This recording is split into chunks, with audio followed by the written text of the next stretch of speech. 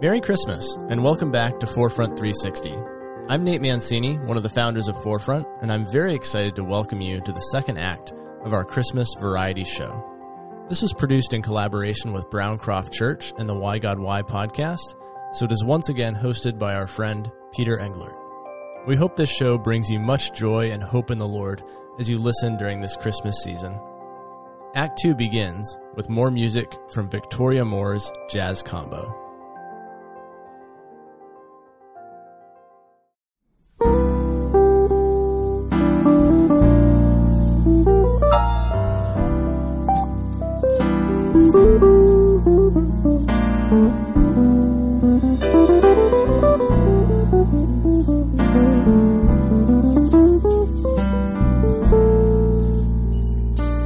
Christmas time is here, happiness and cheer, fun for all what children call their favorite time of year.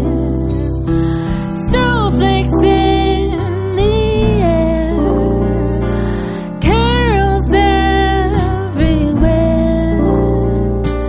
olden times and ancient rhymes of love and dream to share. Sleigh bells in the air, beauty everywhere, Yuletide by the fireside and joyful memories there.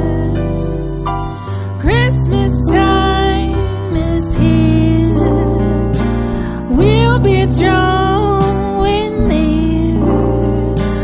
Oh, that we would always see such spirit through the year.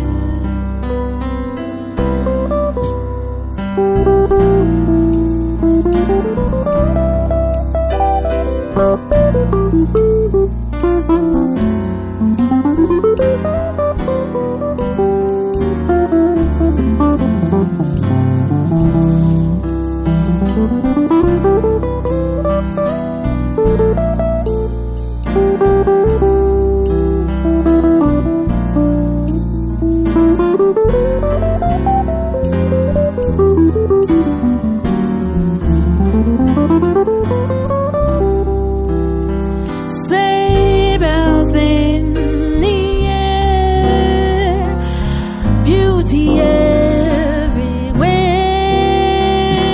Yuletide by the fireside and joyful memories there.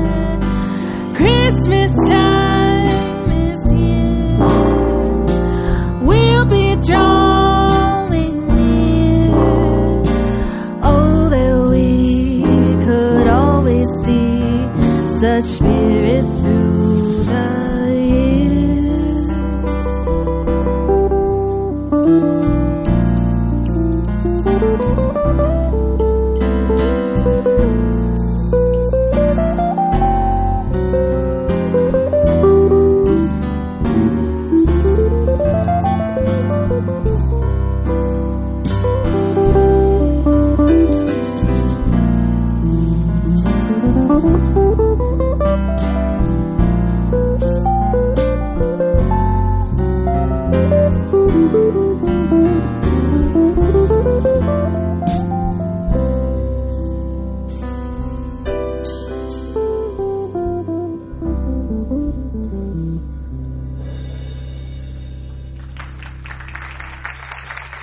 Thank you.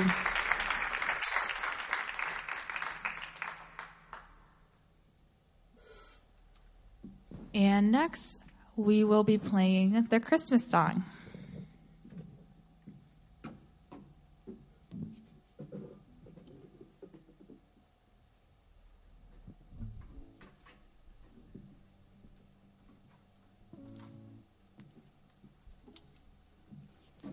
I'm just gonna play a couple notes on my saxophone and make sure it's working.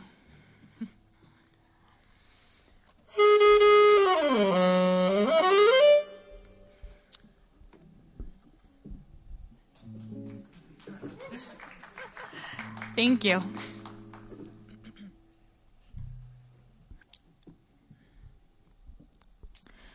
Three, four. Chestnuts roasting on an open fire. Jack Frost nipping at your nose. Yuletide carols being sung by a choir and folks dressed up like Eskimos. Everybody knows a turkey and some mistletoe help to make the season bright. Tiny tots with their eyes all aglow will find it hard to sleep tonight. They know that Santa's on his way. He's loaded lots of toys and goodies on his sleigh.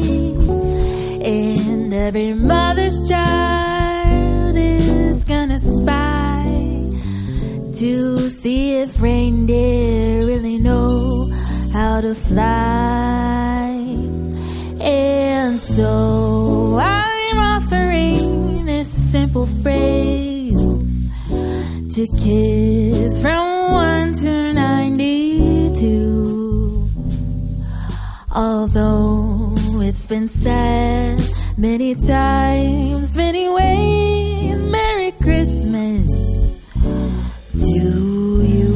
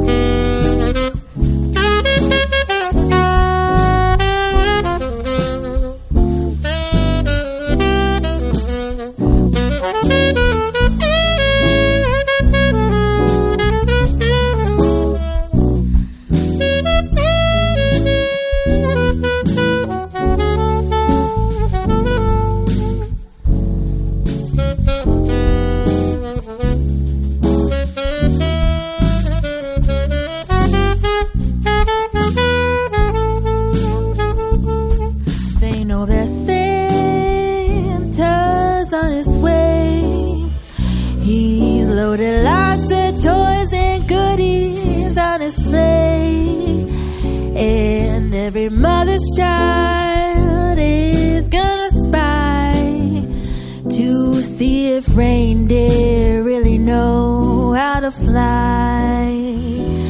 And so I'm offering this simple phrase to kids from 1 to 92. Although it's been said many times, many ways, Merry Christmas to you. Merry Christmas to you.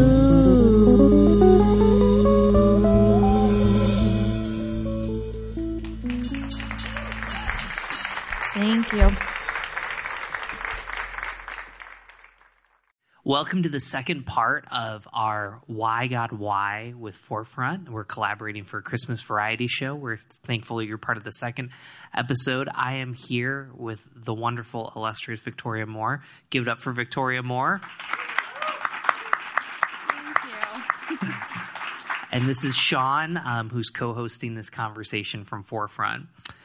Victoria, I'm a huge fan of you even before I heard your music because I heard that you're in mental health and my wife is in mental health. So Yes. it's a huge one. So I'm actually, I am a music therapist, and I know a lot of people actually associate that with mental health. Right now, though, I'm actually doing more work in special education. Okay. I do work on some social emotional goals, but I still have a heart for, mental health. But I haven't been able to get into too much of that work right now, but I do still have a heart for that type of work. So, well, thanks for sharing that. Let me just start our conversation. We're talking about hope. And something that I find very wild as a pastor at a church, and even as I talk to people, is like Christmas music doesn't go away. We sing the same songs.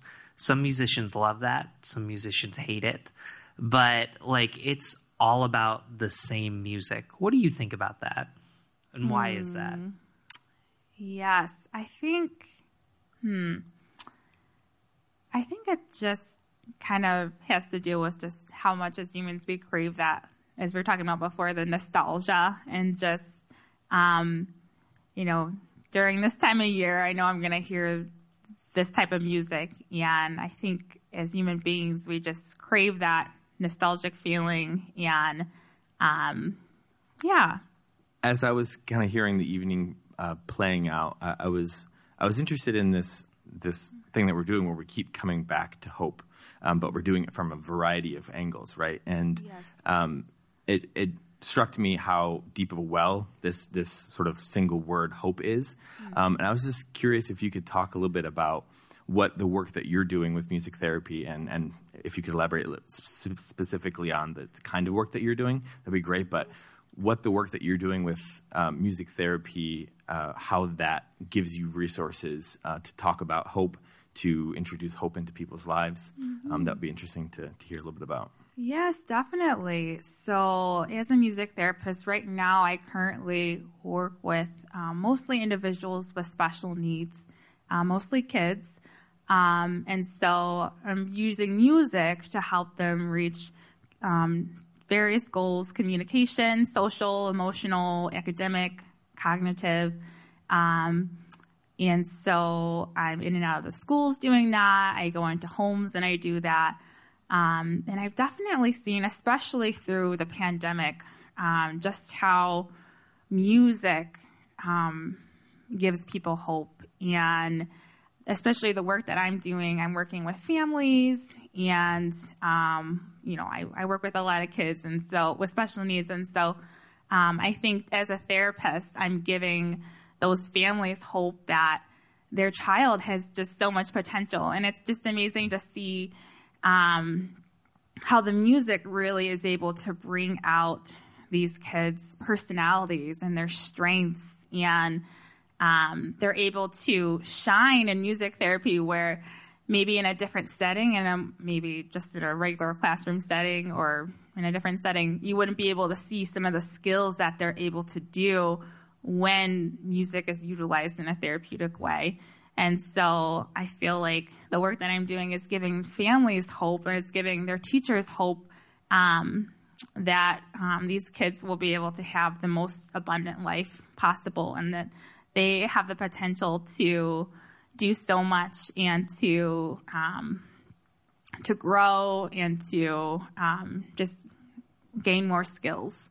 And so, is there a side of that for you as well, that there's a sort of an arc or like a, maybe over the course of a year or even with one of your the students that you're working with, is there a way that the work that you're doing, the hope that you're helping to cultivate in them is coming back and working on you at all? Yes, definitely. I definitely feel that a lot, where just seeing the students that I work with and seeing them shine in music therapy, it gives me hope as well that what I'm doing is making a difference, and that everything I work towards, as to become a music therapist, is actually making a difference. And so I feel very grateful to do the work that I do. How does faith inform the work that you do? Yes. Well, I see it as I believe God, we're all created in God's image. And so God values people, and the work that I do is with people. And so, honestly, with people that some people may not see any value in them, unfortunately, in the evil world that we live in, some people may say, oh, because they have a disability, they're not going to be able to do anything in life, or they might have that mindset, unfortunately and sadly. But I know that as a believer, we're all created in the image of God. And these children, these individuals that I work with, they're created in God's image. And I see God in them, and they minister to me as I am doing therapy with them, just seeing their beautiful personalities and their gifts come out with the music. And so, yeah. Well, let's close with this question, the question that we're asking everybody. Why does Christmas still give you hope? Yes. It gives me hope because I know that, like we were talking about before, God came down to us and met us at our level, and He is with us.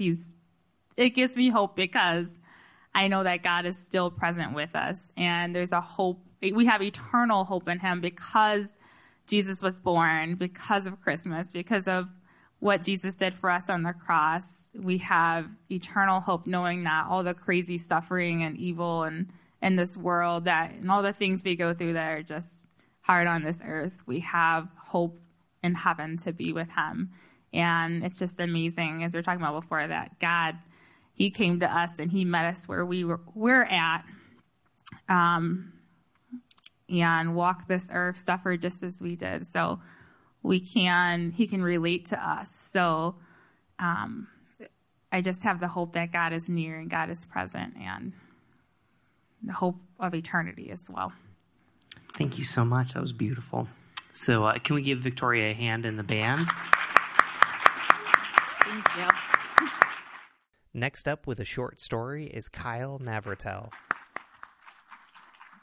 My story will not be fiction. It will be about an experience I had with my father while we were in Nepal. The title of the story is Into Base Camp. Tick, tick, tick. I paced behind my dad as he pecked the rocky trail with his aluminum trekking poles, flicking up gray dust with every stab. I jabbed into the earth too, filtering the mountain dust of Nepal through a red and white krama wrapped around my face. Lukla, Pakting, Namche, Dingboche, Lobushe, Gorakshep, and now Everest Base Camp. 8 days and 40 miles of trekking higher and higher into the Himalayan region. I dug my poles into the loose sand and thrust myself forward, feeling the muscles squeeze and ache behind my shoulders. My dad drifted his gait towards a flat boulder and stopped. Reaching behind him with one hand to brace himself, he leaned forward and squatted a quarter of the way down slowly. Then he dropped himself hard onto the natural ledge and sat slumped over his walking poles. Our guide Suman sat beside him and said, "My father, my father." He motioned to me with his hand, and I unclipped the chest strap of my pack and slung it to my feet. The sweat on my back stung in the cold air as I handed my dad an Nalgene bottle. "Is that better, my father?" Suman asked. He pronounces it like father, and he calls me his brother. Suman was only a few years older than me, in his mid-20s. He kept his bronze face hidden from the wind with a sky-blue scarf wrapped around his neck, and he shielded his tired eyes with a pair of cheap sunglasses. My dad and I had come to love Suman in the 2 weeks that we knew him. He was more than our trekking guide. He cared for my dad like his own, and he would follow behind him on the steeper parts of the trail with his arms frozen, half extended, and his fingers splayed and ready at any moment to snatch my dad from tumbling to his death. And my dad referred to Suman as his son.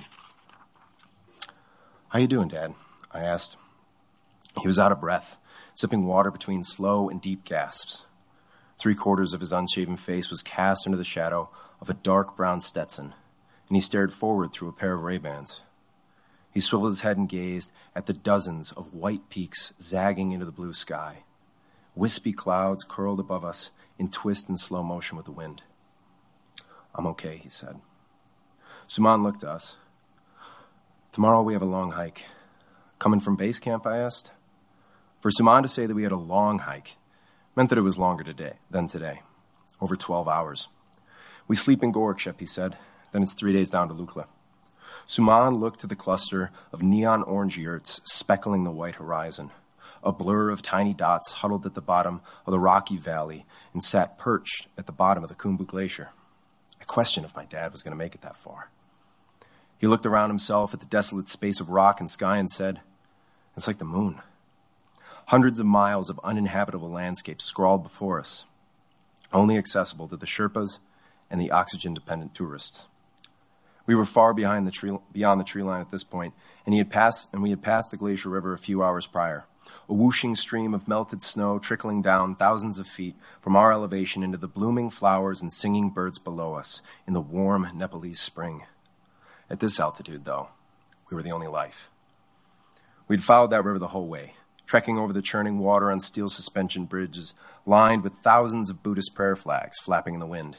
At the entrance to each village, my dad would follow Suman in spinning the wooden prayer wheels engraved with some mantra in Nepalese script.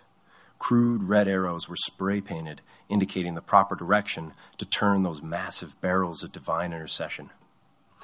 Neither of them practiced Buddhism, but my dad often talks of the ego. It's his version of synchronizing the Eightfold Path and the denial of the Freudian self. That's what killed them, you know.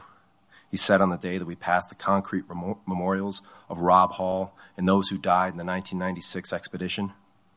You get so close and think, man, I can make that. But it kills you. We're almost at base camp, Suman said, still looking at the tiny yurts in the distance, but only a few hours of sunlight left. 63 years old and 18,000 feet above sea level, my dad squeezed his walking poles and leaned forward again, groaning as he hoisted himself to his feet. He tottered back and forth and then started forward, hopping from rock to rock over chasms wide enough to trap a leg and snap an ankle. But Suman was close behind, his osprey backpack stamped with the emblem of outstretched wings. As my dad bobbled his way over the rocks, we passed miniature stone monuments engineered on the side of the trail. "Look," I said, gesturing towards one that stood miraculously still. The stone top balanced on its tip like an inverted pyramid protruding upward in defying gravity. My dad smiled. "I see. I don't know how they do that." "Me either," he said. His voice was more frail than I had ever heard. We were suffocating from the elevation. Sleeping was like constantly falling in a dream, suddenly snapped awake by your own gasping for air. The deprivation of rest and oxygen caused headaches that we remedied by guzzling handfuls of ibuprofen with our morning coffee. But the drugs couldn't move us forward. My dad walked at the pace of a baby's crawl. "There it is," Suman said, pointing across the valley. Between two snowy peaks, the summit of Mount Everest jut upward into the sky. A gray haze lightly brushed over the solid black rock, speckled in white snow. I leapt up onto a ridge to see better and photograph the mountain, while my dad hobbled to an outcropping of stone large enough to sit on. The cold air swept across our faces and rippled my jacket. Toward base camp, I could see individual tents now, only a half a mile away. And my dad sat and he stared at Everest with his head tilted back and his shoulders rising and falling with every breath. He had told me once that he dreamed of climbing Everest when he was a boy, and I can see him now with that same awe staring at a colorful print of a 1960s National Geographic issue, imagining himself in the picture beside Tenzing and Hillary standing atop the summit. An expansive blue sky behind him, a brown cloth skull cap on his head with a pair of leather-bound goggles encircling his eyes, in the thrill of escaping his own father, who beat him and told him he was worthless. When we went into public, he said, "Call me Ron." Can you imagine that, Kyle? If I said not to call me Dad? I met Ron a few times, 3 to be exact. I still have a picture from when I was a little boy, and my tiny body was dwarfed beside the height and width of Ron's frame. A black Stetson on his head, and his eyes peering at the camera through a pair of dark sunglasses. I squinted and smiled wearing a Superman shirt.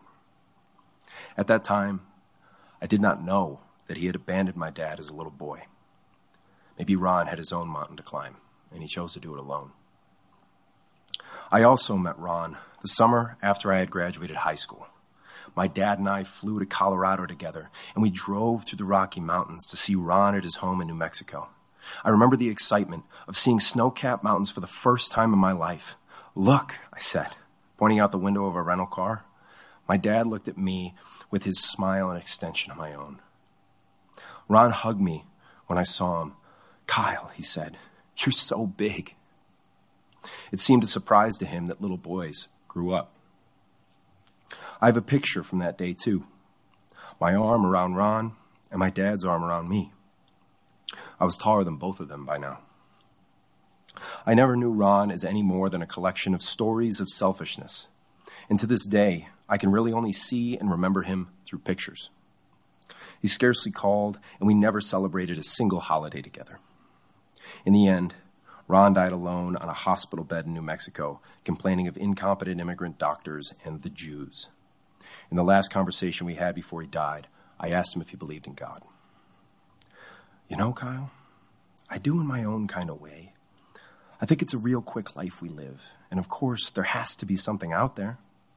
I believe in the warmth that passed on from me and your grandmother to your father, and the heat now that is passed on to you. We all have the same warmth of our earliest ancestors. I guess I believe in that." We needed the heat that day in Nepal. The sun had set behind Kalapatar and cast a cold shadow over the trail. The silhouettes across the valley were growing longer, flooding the glacier with darkness as the sun set. My dad, still transfixed on the peak of Everest, said, "I think I'm going to stay here. You guys, you go down into base camp." "Are you sure?" I asked. Yeah, you go ahead. It's going to take me 2 hours to do what you can do in 20 minutes. He didn't want to be a burden on us, and I knew that he was right. If he went down into base camp, he might not make it back. Our hike would extend into the night, and darkness would hide those gaps between the stones, and he was already unsteady. I asked him again, "Do you really want us to go ahead?" He nodded and kept his gaze at Everest. "We won't be long," I said. Maybe my dad felt the same feeling that he had going into public with Ron. Like we didn't want him there, or maybe he just wanted to act out the humility that he saw missing in those dying in their attempt to summer at Everest with Rob Hall. But honestly, I think that my dad just wanted his moment with the mountain. I think that he wanted to feel the weight of a 50-year-old dream come to life and lived through his sons trotting down a dusty trail. Maybe he didn't dream of Mount Everest as an escape from Ron, but as the hope for something meaningful to do with him. We were in Nepal the year after Ron died, and while I sometimes wonder if my dad wished Ron could have been there with us, what I do know is that my dad was far more grateful to be there with his son. Suman and I left my dad to sprint the rest of the way into base camp, and our feet delicately maneuvered over the rocks, carrying us with swift strides the final 100 meters into the valley. Our pace slowed to a light jog as a sharp breathlessness and headache leached our energy. We walked up to a giant boulder painted in primitive red letters, Everest Base Camp, elevation 5,500 meters. A lifeless and inert piece of earth given special significance for its location. I had made it to base camp, but why? This rock didn't mean anything to me. It was never my dream to be here as a boy. I felt that we had come to Nepal because I made a joke about climbing Everest, and my dad had taken it seriously. I'd nearly forgotten the joke when he peered at me from behind his laptop and said, "Kyle, it's $50,000 for permits and oxygen to climb to the summit, but I think we can make it to base camp." And 6 months later, here I stood beside a giant rock while Suman took my picture. And standing there, I felt panic, and it riveted my soul with an overwhelming urge to sprint back to my dad and sit with him and stare at Everest. We had made it. And all that I wanted was to sit with him on that outcropping of stiff rock and to breathe in that thin air with my arm around him and tell him that I love him. "You want to go back to your father?" Suman asked. Yes, I said, moving toward the trail. We were at base camp for less than 2 minutes.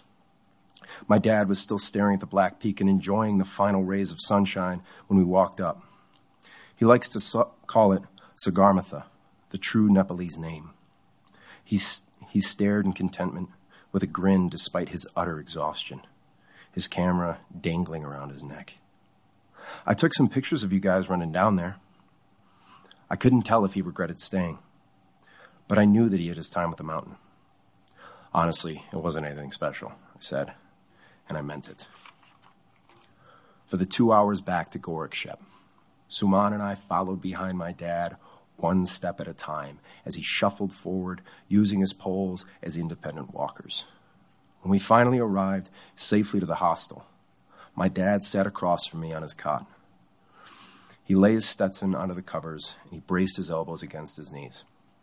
His hands hung limp. With an airy breath, he asked, "I made it to base camp, right?" He wasn't speaking about physically standing beside that boulder and taking a picture. He wanted reassurance of the fact that he had been there for all 22 years of my life. Every Christmas, every birthday, and every Monday in between. We had hiked to the bottom of the Grand Canyon, and now we were in Nepal. We had stared in exhausted awe at Sagarmatha together. The past 2 weeks, we had spent every night sipping little cups of hot tea beside iron furnaces in a dozen flimsy-built hostels, laughing and crying through passionate conversations about God and Nepal and our family. And it was on one of those nights, from behind a steaming cup of tea, that he took a long breath and he told me about his father's command to always call him Ron. So when he asked me the question, I didn't hesitate to answer. Dad, of course you made it into base camp. Thank you.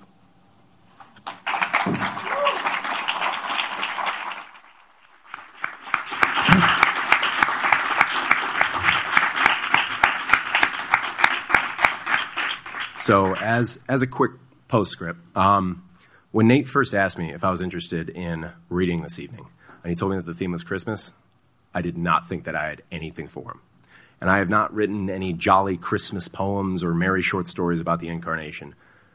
But I knew about this piece. And this piece was written from such an intimate place in my heart that the gratitude that I express in it to my dad is nothing short of a type of love and gratitude that I personally have for Christ and our family of faith through him.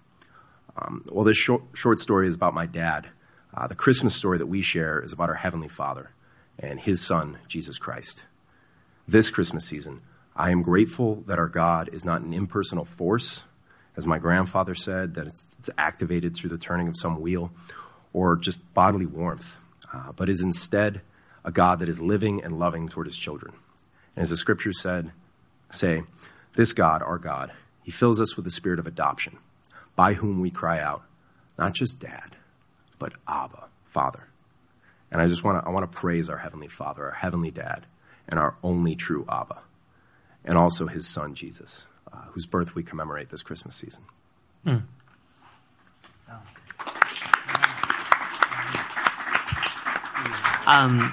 In our short discussion, here's what I want to ask you.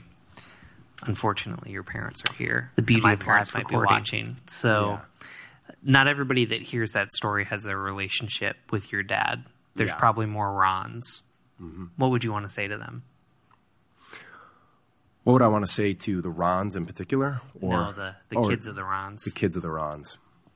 I think what I would like to say is that there's absolutely no parent who's perfect. I am not a parent by any stretch of the means. I'm a coach. I like to pour into my nephews and my nieces, but I'm not a parent, and I know the flaws that I have, and I can only imagine that they're not going to change if I had a kid.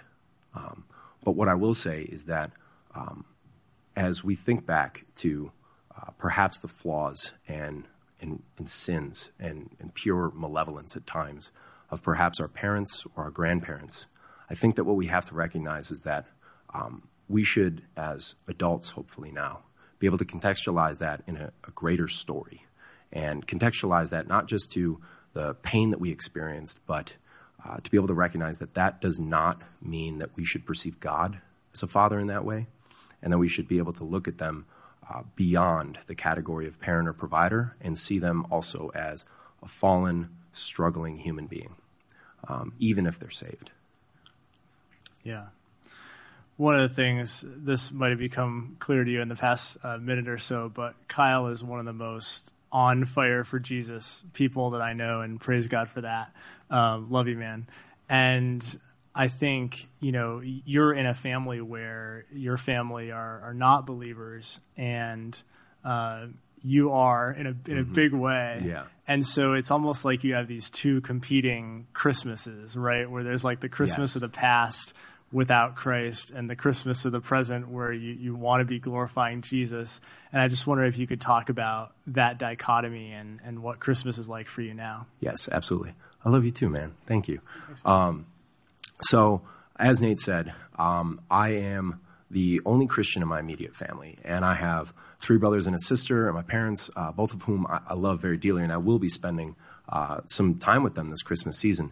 But because of the difference in the way that I think true born-again Christians look at Christmas as a time of genuine joy and celebration of the life of Jesus, the difference in what my family does is that we just kind of go through the motions. I think we talked earlier about, I think Cody mentioned that his hope, maybe at times as a kid for Christmas, wasn't rightly placed. It was in things like presents or maybe having a week off from school.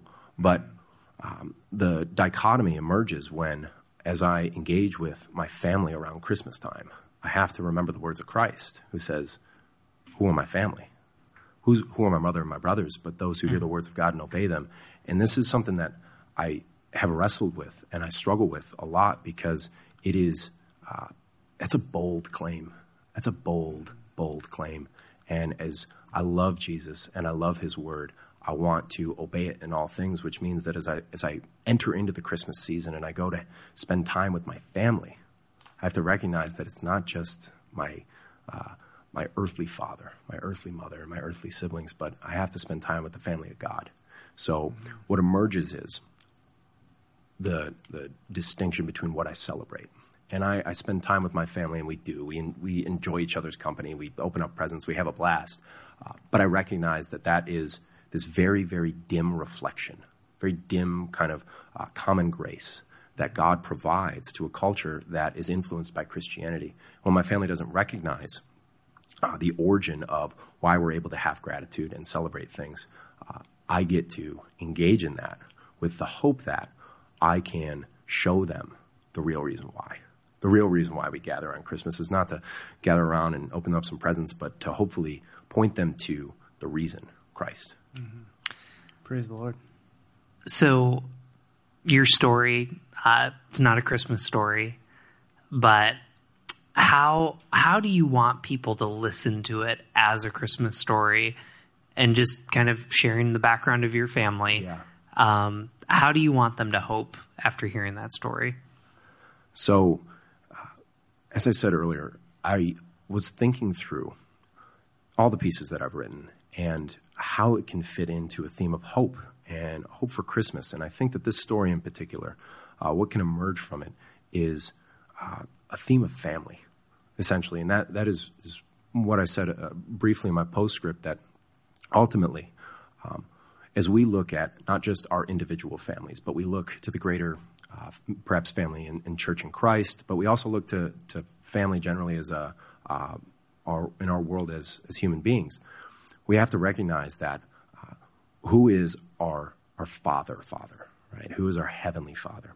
And reading about the gratitude that I have for my dad and the joyous and loving relationship, the fact that he was faithful there for me in a lot of ways. And he, to this day, is one of my absolute best friends. I have a great relationship with my dad. Looking at that as a reflection of the fatherhood of God and the fact that we are adopted into his family. So any gratitude that I have to my dad is a reflection of the ultimate gratitude I should have to our Heavenly Father. So as you guys hear about this and you hear about maybe dads who failed, but also dads who succeeded, we should recognize that what has our Heavenly Father done but succeed in sending his son Jesus that we may become a part of his family. And not just a part of his family as the people of Israel had, but a part of his family, New Testament, having the Spirit of God come and dwell in us, and by that Spirit cry out and call him the most intimate possible name, Abba. Wow, what a place to close that segment. Thank you so much for being here, and I don't know, I'll give you the final word, Nate. Yeah, I mean, I'd love to bring it back to, Peter, something you were talking about earlier in the program tonight, which is just that, you know, it's been a hard year, and a hard couple of years even, and it's been a time that I think a lot of people have experienced isolation with the pandemic. Some people have experienced, you know, loss of loved ones and grief and that kind of thing. And I think that it's in those times that we can start to wonder, like, is God distant? If he's even there, like, does he care? Is he involved, or is he kind of checked out? And I think a theme that's kept coming back throughout tonight is this theme of God's presence with us. Your story, Kyle, of your dad wanting to break that cycle and, like, be present with you and have a deep relationship, be side by side. Cody's story, you know, even in the car on the side of the road in the snow, God is with him. And looking at Scripture, we see, I think, in just the key moments in Scripture, like with Moses in the burning bush, God says, you know, go before Pharaoh. And he doesn't say it's going to be easy. He actually says it's not going to work. Like, Pharaoh's not even going to listen. It's going to be terrible, but I'm going to be with you. And so the promise of God is my presence with you. You look to the end of the story, Revelation 21, the dwelling place of God is with man. The end of the story, God's promising, I'm going to be with you. And the fullness of time, center point of history that we celebrate at Christmas, maybe most of all, is God saying, I'm coming. I'm going to be with you. I'm actually going to take on humanity. So I think that for me, and I just see exemplified through all these artists, is just that beautiful truth of God's presence with us. And I think that truth gives us hope amidst the darkness of winter. Kyle, thank you so much. Absolutely. Yeah. All right. Thanks, Kyle. Thank you.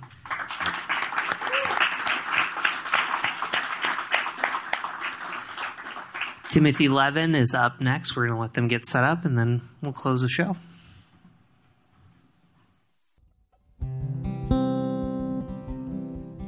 Evening.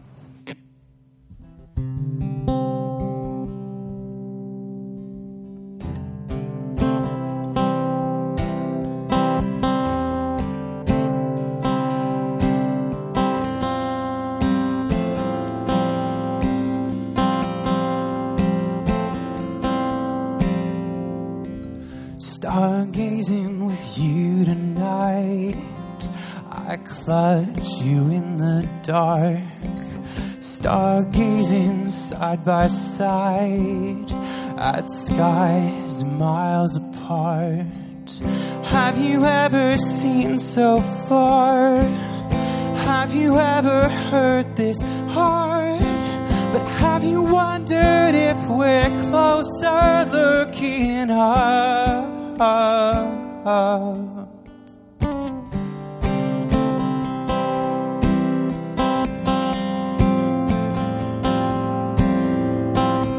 Stargazing, we whisper words spread out on paper skies, constellations made of verse, darling.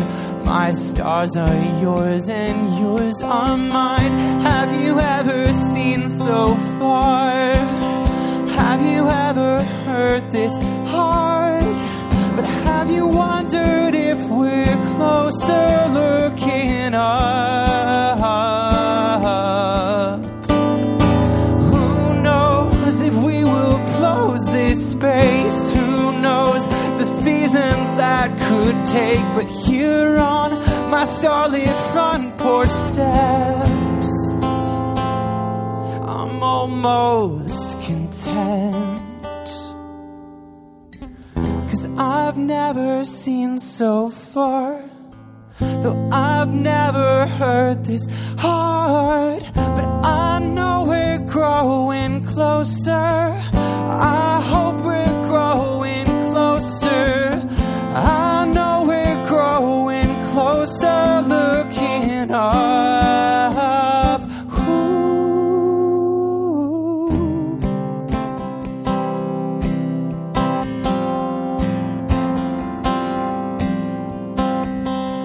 stargazing with you tonight.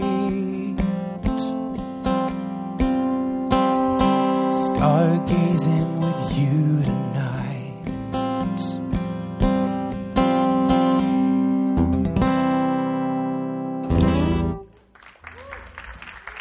Thank you.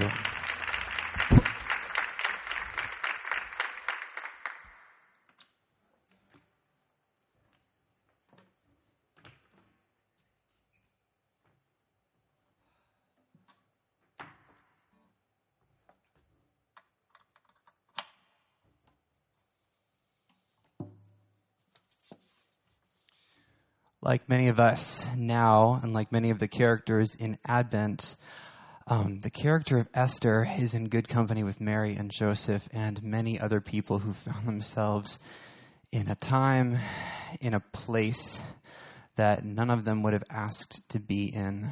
And they were living in a space that was not good and was laden with promise. And each of them had something laid before them. Perhaps it was small, sometimes perhaps it was immense. And there's a lot of our own story that we find in Esther's. Her cousin Mordecai gives her some wise words in the midst of her reckoning with her mission in a moment. And I cannot imagine it could have been easy.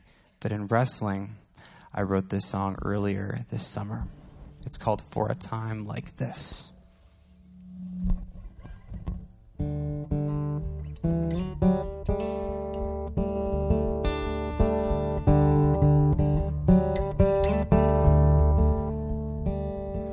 Could the Lord have planned to tear me from my friends, spending my days wasting away, a slave to a pagan king? And could the Lord foresee this horrid king's decree? Like sheep to their deaths, my people will end their days in misery. Born for a time like this, was I born for a time like this? Father, what I never would choose, my God, will you use if I'm born for a time like this? And could another go to plead before the throne?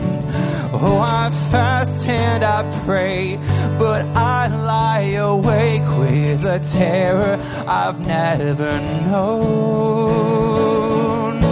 Born for a time like this, was I born for a time like this? Would I never would choose, my God, will you use if I'm born for a time like this? Oh, born for a time like this. If I'm born for a time like this, Father, give me the strength, help me be brave if I'm born for a time like this.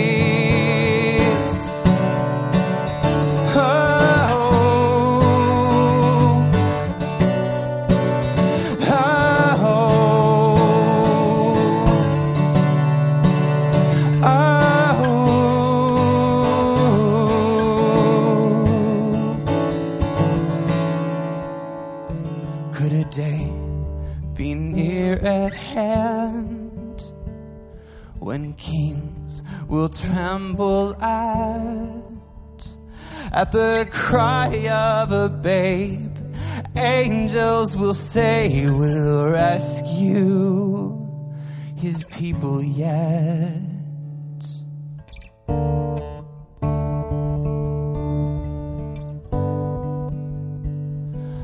Born for a time like this, what I cannot foresee. My God, could there be one born for a time like this? Born for a time like this.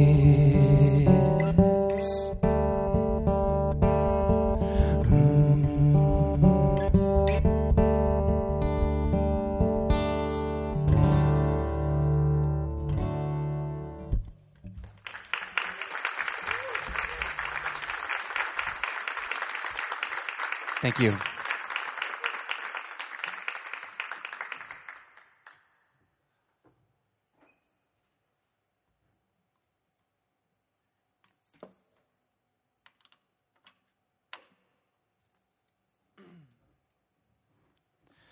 I have two last songs to share with us together tonight. More than a year ago, almost a year and a half ago, last August of 2020, I got a call from my girlfriend's sister on my birthday, actually, that my girlfriend had been in a car accident, and they had airlifted her to the nearest hospital by her city, and that we needed to pray.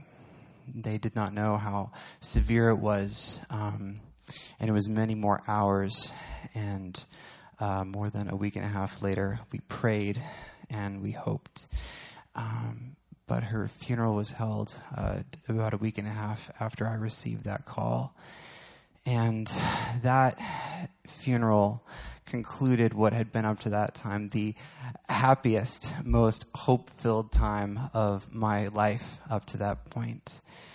And it was been more than a year, I would say, before things seemed different. And in the midst of Christmas of 2020, there's a prayer from a book called Every Moment Holy, and part of it reads, Lord God, in our midst are those who are rejoicing.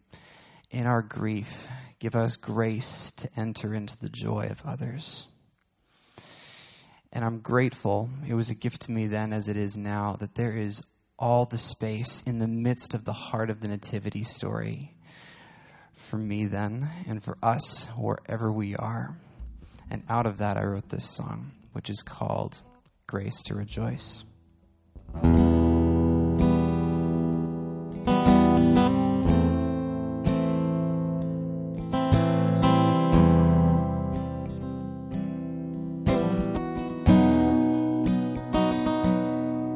It was not good news when the call came through, tearing up our starlit sky. It was not great joy, no angel voice that put our flocks and faith to flight. If the Lord has come so close to us, give us grace to rejoice. If you know our ache and you mourn the same, give us grace to rejoice. Where was peace on earth when the soldiers burst on our town with flame and sword?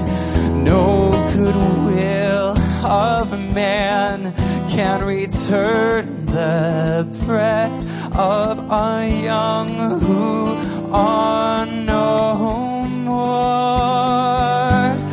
If the Lord has come so close to us, give us grace to rejoice. If you know our ache and you mourn the same, give us grace to rejoice. Oh,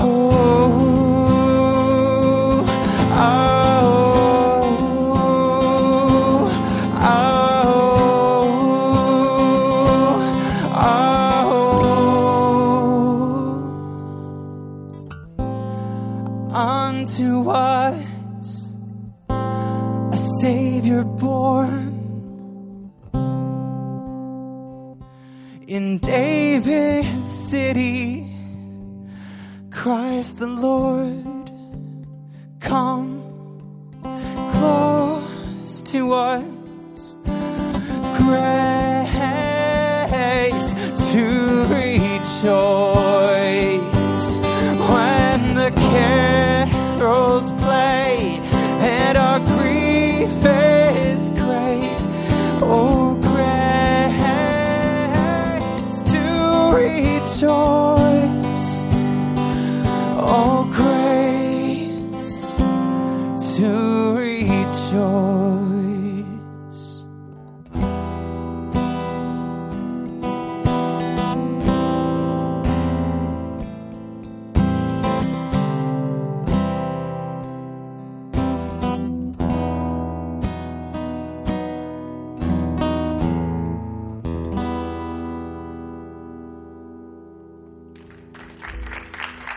Thank you.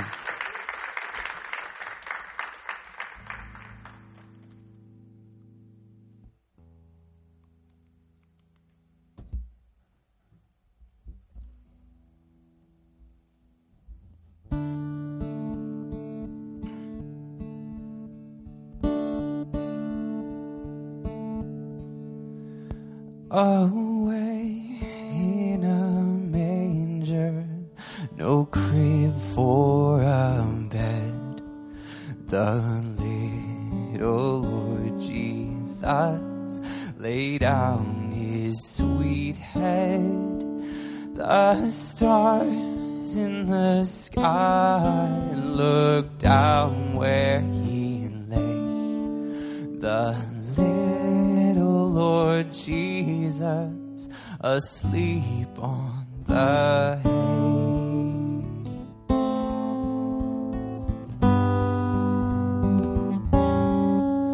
The cattle are lowing, the baby awakes, but little Lord Jesus no crying he makes. I love thee, Lord Jesus, look down from the sky and stay by my cradle till morning is nigh.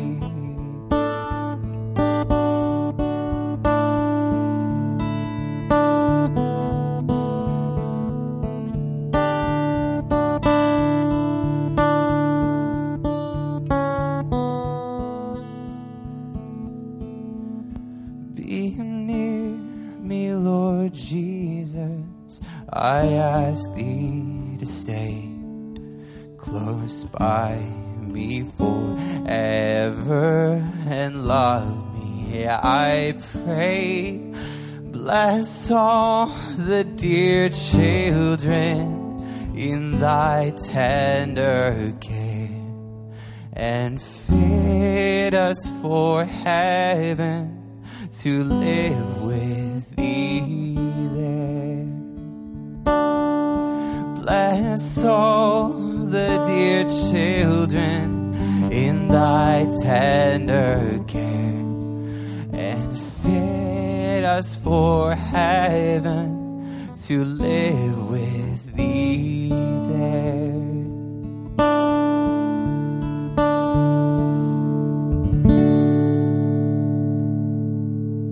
Thank you very much.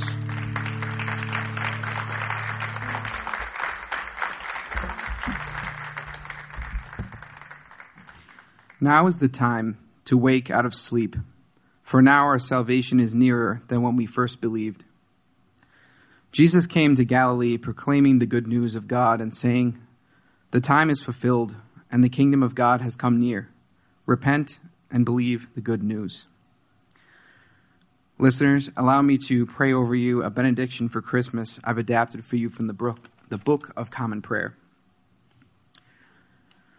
In the name of God, who has delivered us from the dominion of darkness and transferred us to the kingdom of his Son, we welcome you, grace and peace. We are gathered together to proclaim and receive in our hearts the good news of the coming of God's kingdom, and so prepare ourselves to celebrate with confidence and joy the birth of our Lord and Savior, Jesus. We pray that we may respond in penitence and faith to the glory of his kingdom, its works of justice and its promise of peace, its blessing and its hope. As we seek to renew our allegiance to God's loving purpose, we pray for all who at this time especially need his pity and protection, the sick in body, mind, or spirit, those who suffer from loss of dignity or loss of hope, those who face the future with fear or walk in the shadow of death. May God of his grace and mercy grant to all his people a new trust in his good providence and a new obedience to his sovereign word, for to him is most justly due all glory, honor, worship, and praise. Christmas without end. Amen. Thanks so much for joining us for this special Christmas variety show. Remember to subscribe to Forefront 360 and Why God Why on your favorite podcast app so you can keep up with the shows in 2022.